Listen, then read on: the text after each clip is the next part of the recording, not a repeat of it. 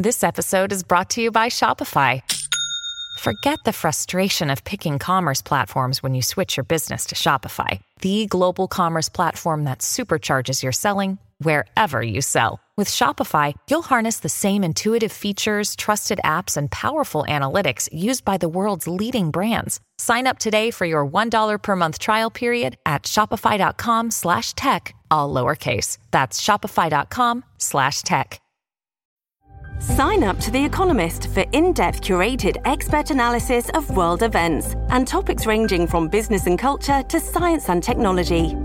You'll get the weekly digital edition, online-only articles, curated newsletters on politics, the markets, science, culture and China, and full access to The Economist Podcast Plus. The Economist is independent journalism for independent thinking. Go to economist.com and get your first month free. Hello, everybody. This is Marshall Poe. I'm the editor of the New Books Network. NBN listeners like to read books and buy them. So we thought we'd tell you that right now, our friends at Princeton University Press are having a remarkable site-wide sale. You can get 50% off books, including ebooks and audiobooks, with the code 50, F-I-F-T-Y, at checkout until May 31. You can save some real money on Princeton University Press books. I encourage you to go there and check it out. Welcome to the New Books Network. Welcome back to New Books in Political Science, a podcast on the New Books Network. I'm Susan Liebell at St. Joseph's University, and today I'm joined by Dr. Firmin de Brabander to discuss his book, Life After Privacy, Reclaiming Democracy in a Surveillance Society, published by Cambridge University Press in 2020. If governments and corporations are able to mine our entrenched culture of sharing to invade privacy, down to Target creating an algorithm to find out which shoppers are in the second trimester of pregnancy, what happens to democracy? What does democracy look like without privacy or very little of it?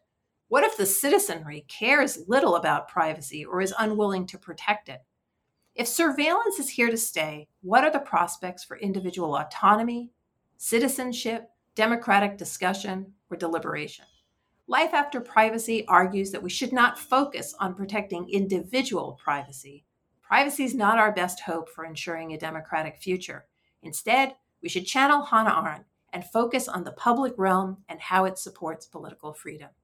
Dr. Firmin de Brabander is a professor of philosophy at Maryland Institute College of Art and the author of two previous books, Do Guns Make Us Free? Democracy and the Armed Society from Yale 2015, and Spinoza and the Stoics, Power, Politics, and Passions from Bloomsbury in 2007. He writes social and political commentary for the New York Times, Washington Post, LA Times, Chicago Tribune, Boston Globe, Baltimore Sun, Salon, The Atlantic, and the New Republic, and I'm delighted to welcome him to the New Books Network.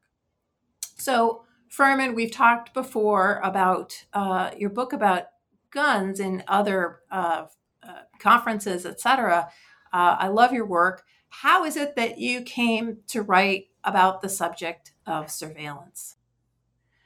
So tell me a little bit about how you came to write this book. How long were you thinking about it, and where did that thinking come from? Well, my answer is twofold to that question. On one hand, it started in my last book when I was writing, which was about the gun rights movement. One of the arguments put forth by the gun rights movement in America is that we require all these guns, including assault rifles, to rebuff government tyranny. And I started to think hard about what that tyranny looked like. And I was very impressed with Foucault's Discipline and Punish, where he talks about the panopticon and how surveillance is a very insidious and devastating form of government oppression that I was arguing guns can do really nothing about. So at that point, I was very much, in the mindset that, well, privacy is hugely important for democracy and freedom. And then the story also starts with Edward Snowden, when he revealed back in 2013 that the NSA was engaged in mass surveillance of U.S. citizens. I stormed into my political philosophy class, irate, and just went on a tirade. And my students were wholly unimpressed. These 20-year-old digital natives, their eyes glazed over, and they just didn't get it. They didn't understand why privacy was important. They didn't appreciate it. And so I spent a long time, several years trying to argue for its importance. And I decided initially my book was going to be a defense of privacy. I teach students across the spectrum, adult students, 20-year-olds, and then I also have my own teenagers coming up. So I that was my research body on the topic, and I decided after a while, looking at the landscape on the topic, that instead of a defense of privacy, what about writing about the possibility that privacy is doomed? And if it is, then what are the prospects for democracy and freedom in that case? That seems to be something that I thought was in order. And then especially with the pandemic, although my book is written just at the verge of the pandemic seemed to make the case even stronger because, we have become all the more reliant on these invasive digital services through the pandemic. And actually, the book really reads the way that your mind was working, because although you tell the reader in the introduction what's going to happen, once you get into the book, you're reading, you're pulling us along in terms of the importance of privacy, its embeddedness in the American narrative. And then you kind of get to page 100 and you say, actually, maybe that's not true. Maybe privacy is new, and maybe we shouldn't accord it as much, attention as we're giving it. Maybe we need to look somewhere else. You're talking about your different audiences in the classroom, which is great. And I actually find that a lot of authors who teach the range of students are able to communicate really well to the reader from different disciplines. Who's the audience for the book? Who were you hoping to reach? Were you hoping for this to be crossover, to trade? How were you thinking about the audience? And I know it's hard to engage with the audience during COVID, but I'm wondering what kind of events you've done and what the reaction to the book has been. Well, I guess I don't know that I had any particular audience in mind. I did not write this as a scholarly book because I don't really write for a scholarly audience. I'm committed to public philosophy. That's always the way I've written, well, for the last 10 years at least. And I wanted to write this argument for a general population, I think just for the citizenry, the way my argument ended towards the conclusion. So definitely a broader audience. I was able to do a couple of online events, a book launch through the Pratt Library here in Baltimore, which is our central library. I've done a couple podcasts like this. It has not been easy, but this is the way it is this year. And I've gotten generally a good response. Surprisingly, a couple of European outlets were rather positive about it, which I was shocked because the Europeans are very pro-privacy, but I immediately sent it over there because I wanted to needle them and get their attention. Privacy advocates in the States are not happy with my argument, although I haven't incurred their wrath too much at the moment. But I knew that going in, I was open-eyed going in that privacy advocates would not be pleased. Well, in a way, you're kind of telling a story of your own transformation. You were a privacy advocate. You were irate. You were upset about Snowden and being listened to, and you were concerned that the students didn't get it. And it seems like that part of the virtue of the book is taking people who may have that opinion, who may come into it valuing privacy, fetishizing privacy in a liberal democracy, and if I understand the motive, the way it's written is meant to sort of explain all of that and then, turn people around. Let's start with the story maybe that you are trying to turn around. A lot of scholars, journalists, judges assume that privacy figures prominently in our national story and beyond, that it's embedded in the common law and the political ideas on which the country is built. So both the sort of the legal and the philosophical foundations. So give us that story. Give us the short version of why it is that privacy matters so much in a democracy. Well, as you put it a minute ago, this book was a learning experience for me, And by the way, I still like to point out I do care about privacy. I'm worried for it. But you're right. I went into this thinking, well, isn't this the initial thing that struck me, paradox, if you will, is that, growing up and living in America, we hear that privacy is supposedly important, and yet people, it may perhaps even the most important of our values, and yet people are so, are so lax with it. And, one point that I make in the book is that, suburbia, which dominates the American landscape, is designed. You couldn't design a lived environment that better emphasizes the centrality of privacy than suburbia. And yet online, we hardly care for it at all. But of course, the story of valuing privacy, you would think, goes back to the Constitution.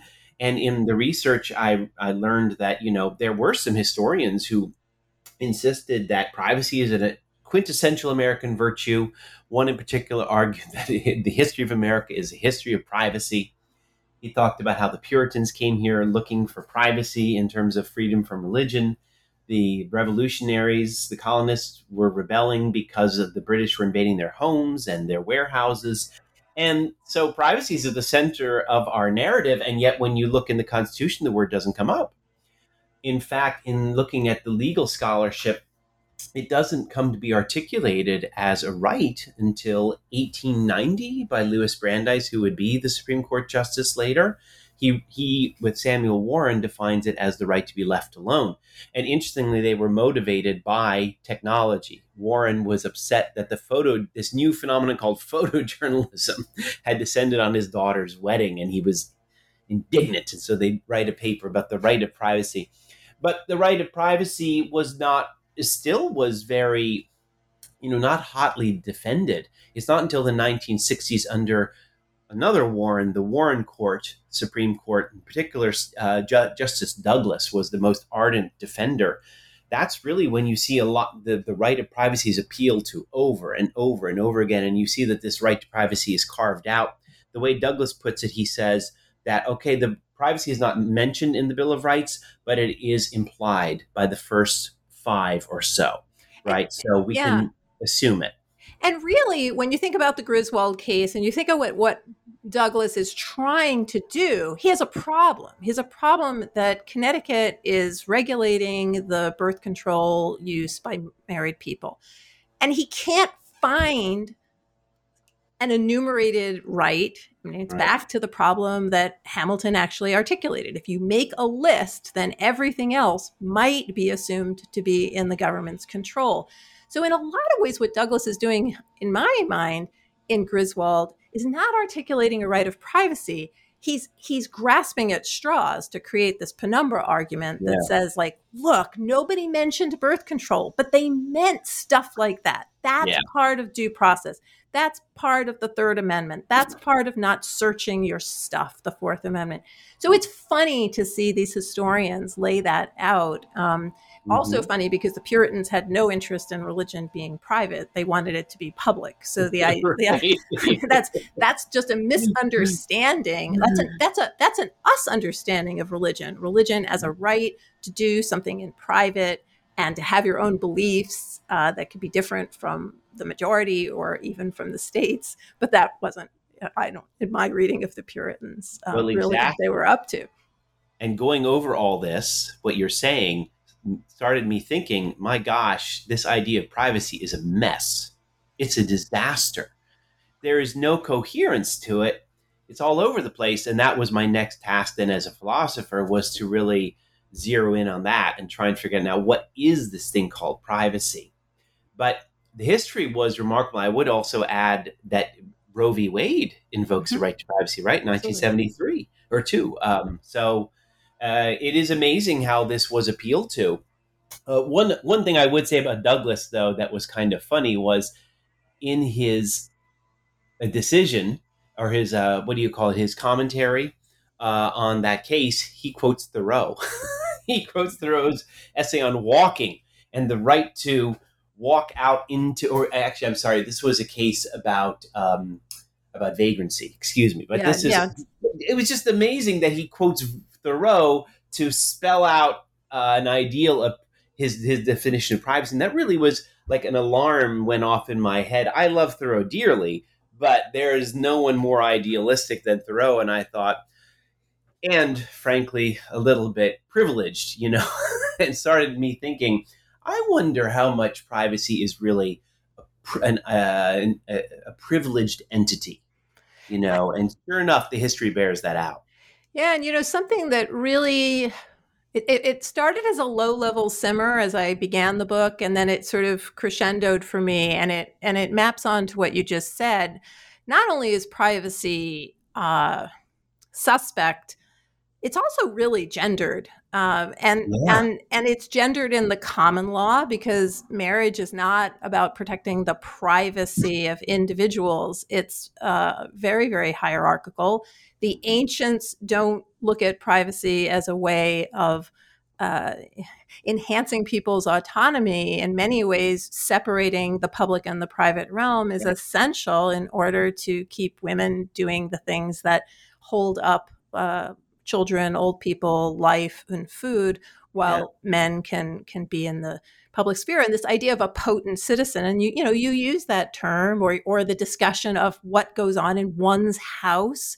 These all beg the question of a private domain in which you, like, who is the you? It's a male you, can retreat and be nourished by family. So I think that obviously Griswold and the 70s, it's a big moment, and for the court, some of them they believe it's necessary to articulate it, and Griswold is the precedent that Roe depends upon almost entirely. Absolutely. So it's a very sticky, privacy is a very sticky concept, and I think that I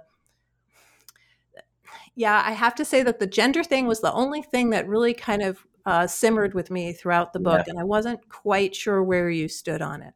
Oh no, that absolutely, that occurred to me later on. My wife pointed that out in my chapter on Hannah Arendt, distinguishing the public realm and the private realm for the ancient Greeks, and it's pretty clear the private realm is the domestic space, and that's for women. So I think you're right. I think absolutely, it's privacy is very much a gendered right, a gendered privilege. That's the way it's articulated in covert fashion throughout, for sure. I agree. So before we go on to where I think your heart is, which is moving beyond the fight about privacy, is there anything else you want to share about how this privacy narrative is firmly interwoven into American narratives, in more modern American narratives? Anything that we haven't covered? I mean, I would like to point something out. Maybe it's premature, but it occurs to me mentioning how ambiguous this term privacy is. It's very, not only is it gendered, it's also very culturally specific.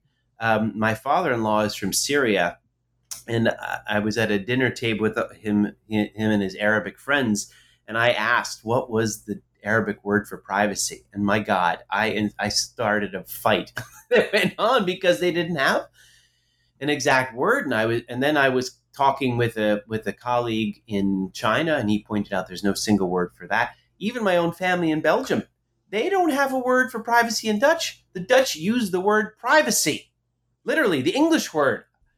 So that was pretty mind blowing, although not entirely surprising. But about the American, I do think that, in America, we have a very culturally specific notion of privacy and very high expectations of it, oddly, because online we don't. But in our physical world, we do. And this is advertised in suburbia, which is, we're drowning in space. I point out in the book how, Bill McKibben points out since the 1970s, the average home has grown by a third, and the household has diminished by a quarter, right? So there's fewer people with more space, and we're just, the new homes have exercise rooms and breakfast nooks and spa bathrooms. It's crazy how much space we expect and demand in our physical lives, right? Which so many countries around the world, they don't have that. And then I had an example staring me in the face that I couldn't believe I ignored, but my own mother grew up in the west of Ireland. She was raised in the 1950s. She was raised in a cottage, 2 rooms, And they were good Catholics. So there were 8 children in 2 rooms. And that made me really think hard about Glenn Greenwald, who was a journalist who helped Edward Snowden reveal the NSA surveillance. He wrote in his book this beautiful statement where he says, you need privacy to have dignity and autonomy and the right to dissent and to feel confident. And I started to read that and think, well, there is no one more confident than my mother, who will kick you in the behind if, she has no problem speaking her mind. And so I just thought there's something wrong with this insistence upon privacy. I'm not sure how necessary it is for ego development and for autonomy and dignity and respect and the right to dissent, Well, it also seems that in your example about the cottage and the suburbs and the breakfast nook, and perhaps it's the question begged by asking people of different cultures what words they use. I mean, some of this is about space. Yeah. Do I have space? Right. Can I have a friend who wrote a novel and her family didn't know she did it. Okay. Can you do that? Well, and that also, I guess, goes back to, I never thought about Virginia Woolf and my friend. I'll have to, but so she didn't have a room of her own, but she did it. So the question is it, and I think for you it is it to have the space to think, to be able to converse and engage in a particular way that keeps democracy healthy and humans healthy? And can you have the space to think, not just about politics, without your own private bathroom? Or, are those things linked? And I think what you're saying is that the American obsession with space and having your own private master suite bathroom because you can't possibly share with your children, that would somehow invade your privacy, is not what you're talking about. No.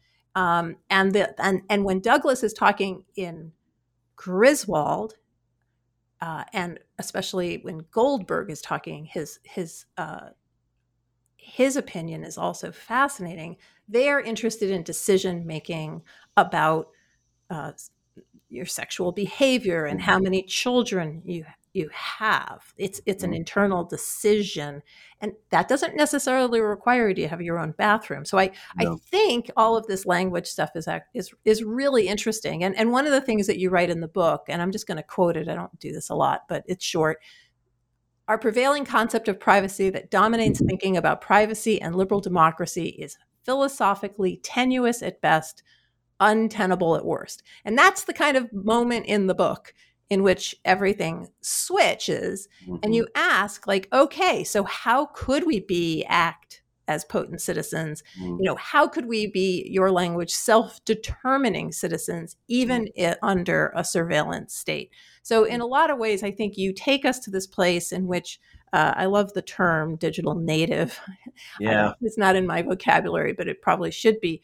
But I also like the other term, digital citizens. So I think what you're saying is, how do we take these digital natives and make them into digital citizens? Yeah. Rather than getting rid of the surveillance, how can you do it despite that? And tell us a little bit about how you see that. First of all, if I haven't fully fleshed out your reasoning there, please do so. But what can we do if we leave the surveillance state and we leave this culture alone? What would we do to maintain democratic thinking? Well, I'm going to go back to the example of my mother and thinking, about her case. And I forgot to point out that she also grew up in Catholic Ireland in the 50s, where you went to mass, you went to confession every Sunday, and the priest would not only would say, "What did you do?" He'd say, "What were your intentions?" So the oppression was deep, and you couldn't walk. My mother talks of walking down the village and all the curtains are opening.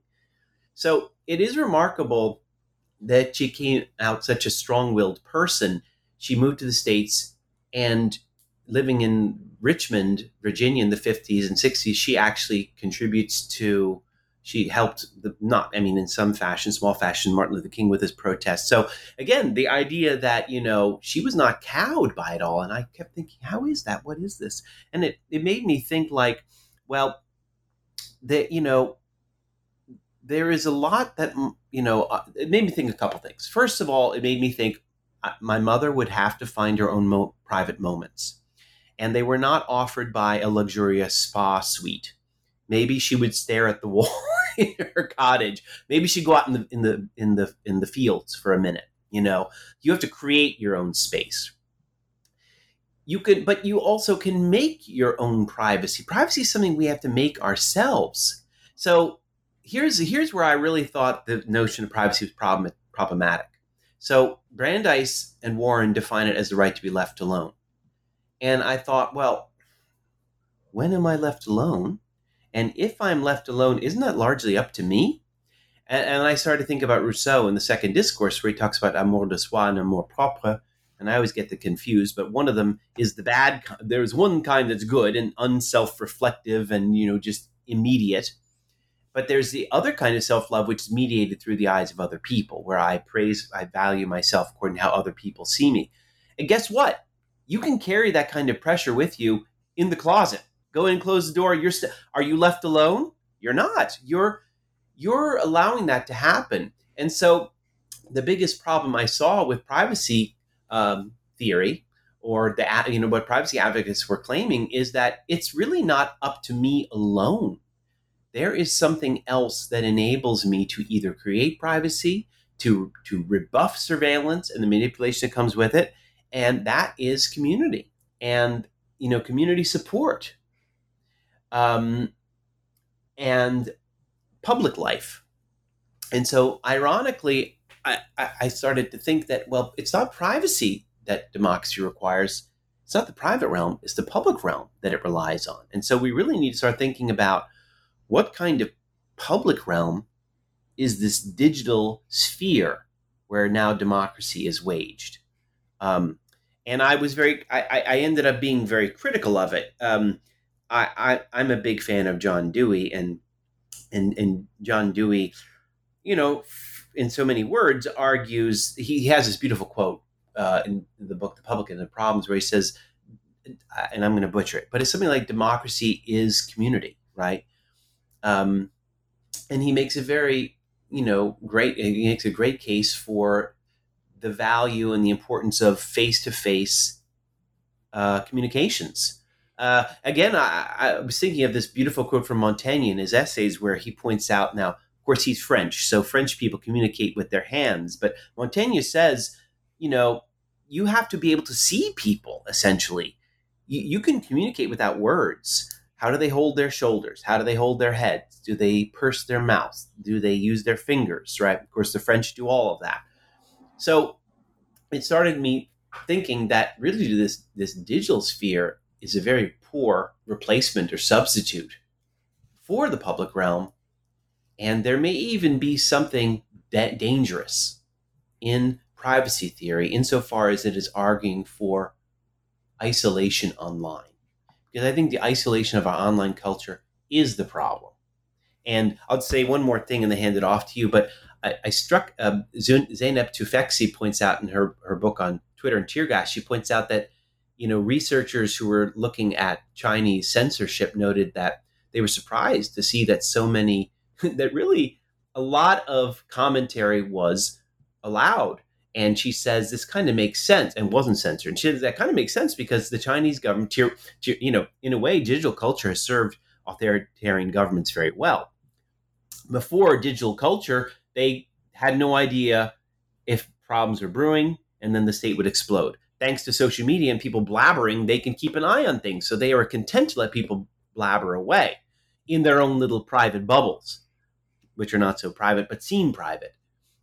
But she said, when they step in and censor is when there is talk of organizing. Mind you, for or against the government. They don't want organizing of any kind. They're happy for the isolation of people in the digital sphere. Now, I've been privileged to interview a bunch of authors on China, and in fact, that is the distinction: is that organization is the civil liberty that is the most difficult to exercise in China. Well, okay, so you've said so much, and I want to say that you've been saying it with your hands. I kind of wanted to. You've done all of the things that you described that French and Dutch and Belgian people do. So I think there's a lot going on behind the scenes in the book. Yeah. One has to do with the example of your mom. So, how much of this is about individuals, temperament, capacity, Yes. this ability to find a private moment could be something that is available to somebody as strong-willed as your mother. It could also have to do with the structures under which we live. Some people with all the strong will in the world still simply won't have that private moment because rather than being able to step out into a beautiful field for a moment, even though there are screaming children inside, there are some people who don't have that, who are basically cogs in the machine and are and don't have that.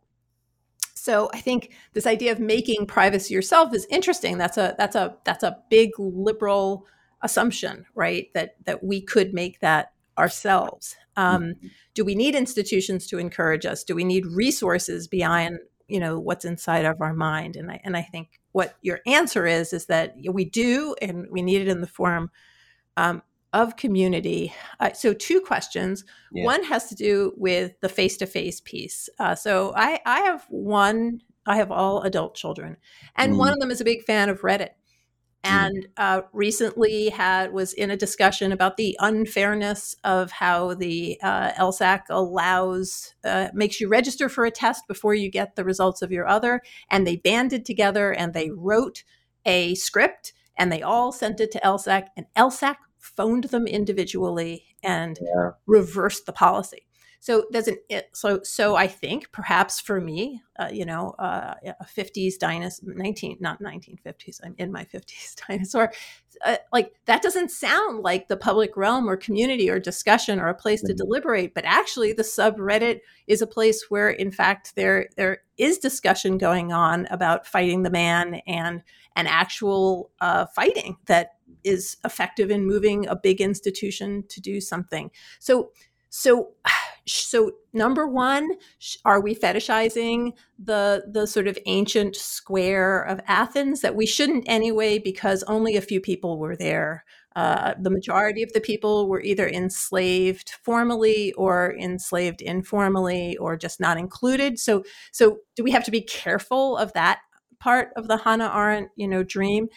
And the second has to do with, okay, what do you want? That was the one thing that I had trouble understanding at the end of the book. And I saw you struggling with it yourself, because I think you have these suspicions. So first, this technology thing, do we really need face-to-face or do we have to be careful of coming into it? And then second, what's your dream? Well, I think you're right. I agree with you. I wholly admit I probably fetishize it. I have long been a critic of suburbia and longed for these town, villages with the porches. But I don't think it's, so that is my dream actually. But I agree with you. Hannah Arendt, points, is eulogizing this society where only a few were able to take part. Maybe closer to what I have in mind is something like the New England town commons, where you have the centrality of the public realm. And I point out in the book that, people are still drawn to be in public spaces. The problem is that so many public spaces in America are not really public. Like the mall is actually a private space. You can't really be a public citizen there. And the commons was meant to be a public space, right? And so I think that and I saw this during COVID, like people were walking on my street. Like, I think, there is a human need for more than just the backyard. I think we need to be plugged in. And I think there is a need for, one thing I do talk about in the book is the transformation of the mall. Whereas, from these enclosed malls to now in America, we see these, they're only marginally better, but they're very telling. You see these little main streets that are surrounded by a sea of parking. Well, what's going on here, right? They're probably thinking about the white small town, but everybody's mingling there. So I take that as a clue that people want something more than just what suburbia affords. About the digital sphere, listen, I hear you. I understand the power of digital culture. Maybe I shouldn't say I understand it, but I recognize it. I'm worried, and I'm worried on two accounts. I was very persuaded by Zeynep Tufekci's argument, pointing out how these, what she calls these networked movements of the early 2010s kind of fizzled, like the Arab Spring and Occupy movement. They ramped up quickly, thanks to digital culture and social media, and then they were gone. Her argument is they didn't build roots, and they didn't have the same kind of organizational structure and history like that the civil rights movement had. I'm very curious to continue to watch how the Black Lives Matter movement works. A little bit different, of course, but it is enduring for a variety of reasons. The other thing that really got me negative was the whole experience of the Trump presidency, seeing this growing partisanship online and these echo chambers and radicalism. And it just made me doubt that the extent to which digital platforms can sustain, communities where people really see each other in nuanced fashion. It's so easy to go online and just see caricatures of enemies, So what I tried to say in the last chapter is I am open. If you can provide something, I don't think it's Twitter with its 128 characters that doesn't give any nuance, but I'm open to reforms and excited about possible forms of the digital culture that can make it more politically productive. I am like you in my 50s. I don't know what that would look like, but I'm open to it. But my own experience is that, and I'm a big fan of Tocqueville and reading how these town commons work. That is in the American experience. That is in our history. And that's something I think that, we can do and is proven. And then I think I answered both. My dream is, yes, my dream is a New England town's common where homes are, where people live closer together. And as I was arguing, I think that is many people share that dream. Actually, I think I notice that more and more that, you see this, they call this new traditional development, these new housing developments that are built with front porches and parks and sidewalks. And that indicates that people are tired of the cul-de-sac. They want to be plugged in. And of course, digital natives, my students, where are they going? They're moving into the cities. I live your dream. I live in a town that was built for World War I veterans with porches and people who do a lot of talking in the streets and robust communities and lots of people in the library and community school board meetings with lots of fighting and all sorts of government meetings with lots of fighting. And though it's a diverse community in terms of the people who live here, in fact, it's not a particularly diverse community always in those spaces in which policy is being made. So one of the problems that you'd have to deal with the New England town meeting is that you can just reinstantiate the same kind of hierarchies. And I think that I think we are going to have to think about the extent to which, for those of us who love face-to-face conferences, for example, we have to listen, I think, pretty openly to what other colleagues are saying, which is that they were never able to come to the conference because their institutions don't fund them. And therefore, they got more out of the online conferences, more community, more exchange, more affirmation. So, are we speaking, and you say this somewhere in the book, about a very, very small number of people, but you're talking about privacy, right? A very small number of people who are arguing for privacy. And I wonder if your own argument about the public sphere would be open to some of the same concerns that you would have to work out. I was kind of surprised not to see Habermas all over this book. You love Arendt.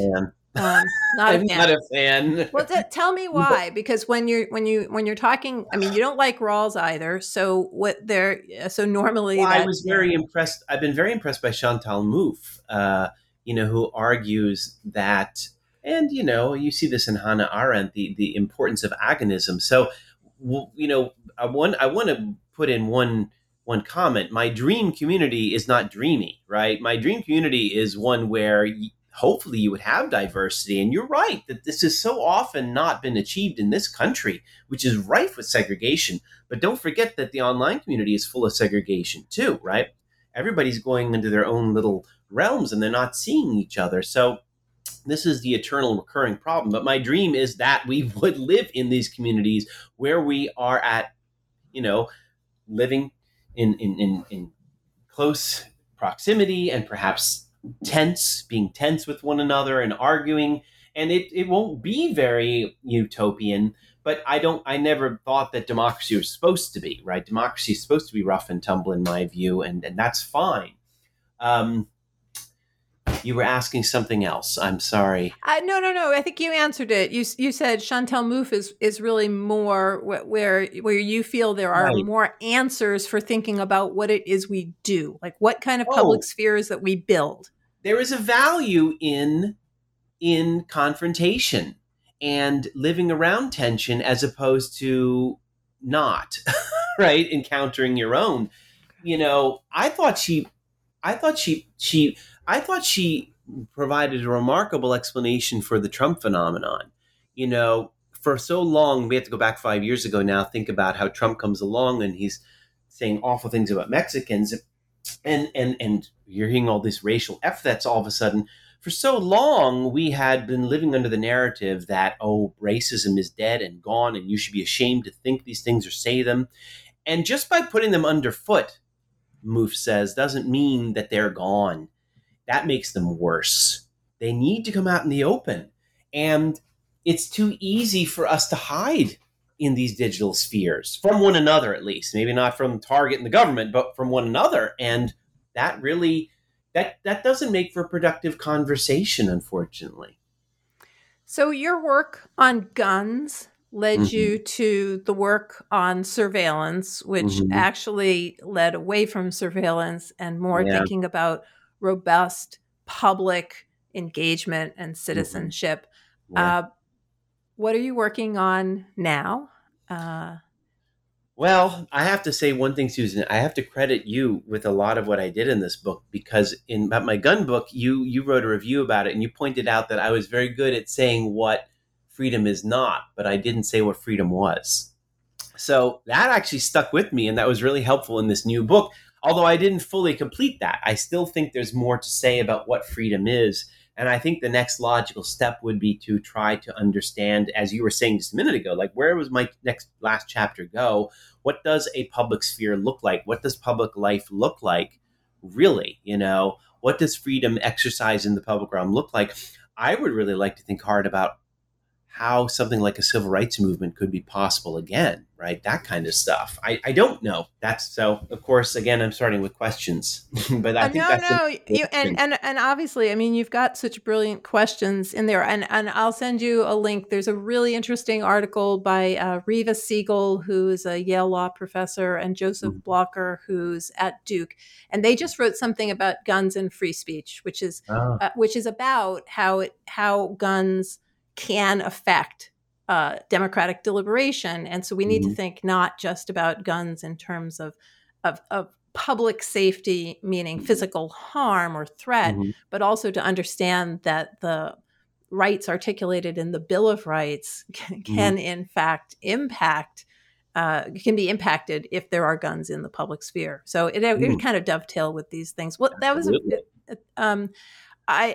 I think your guns book was an important. I was saying this to somebody this morning when I was talking about who I was interviewing. That book was really important because it asked a lot. It didn't answer all of the questions, but it asked a lot of questions that simply were not out there. And I think one of the you mentioned Dewey, and of course you love Dewey, and Dewey would like what you're trying to do, which is public facing scholarship that reaches out not just to elite audiences, but to newspapers that lots and lots of people read and get their information from. And I think that asking those questions and trying to figure out the answers with people watching them, not having them perfected, is essential. Otherwise, you just hold on to stuff forever, and it doesn't come out for years and years and years. And I can. Well, I'm good at asking questions.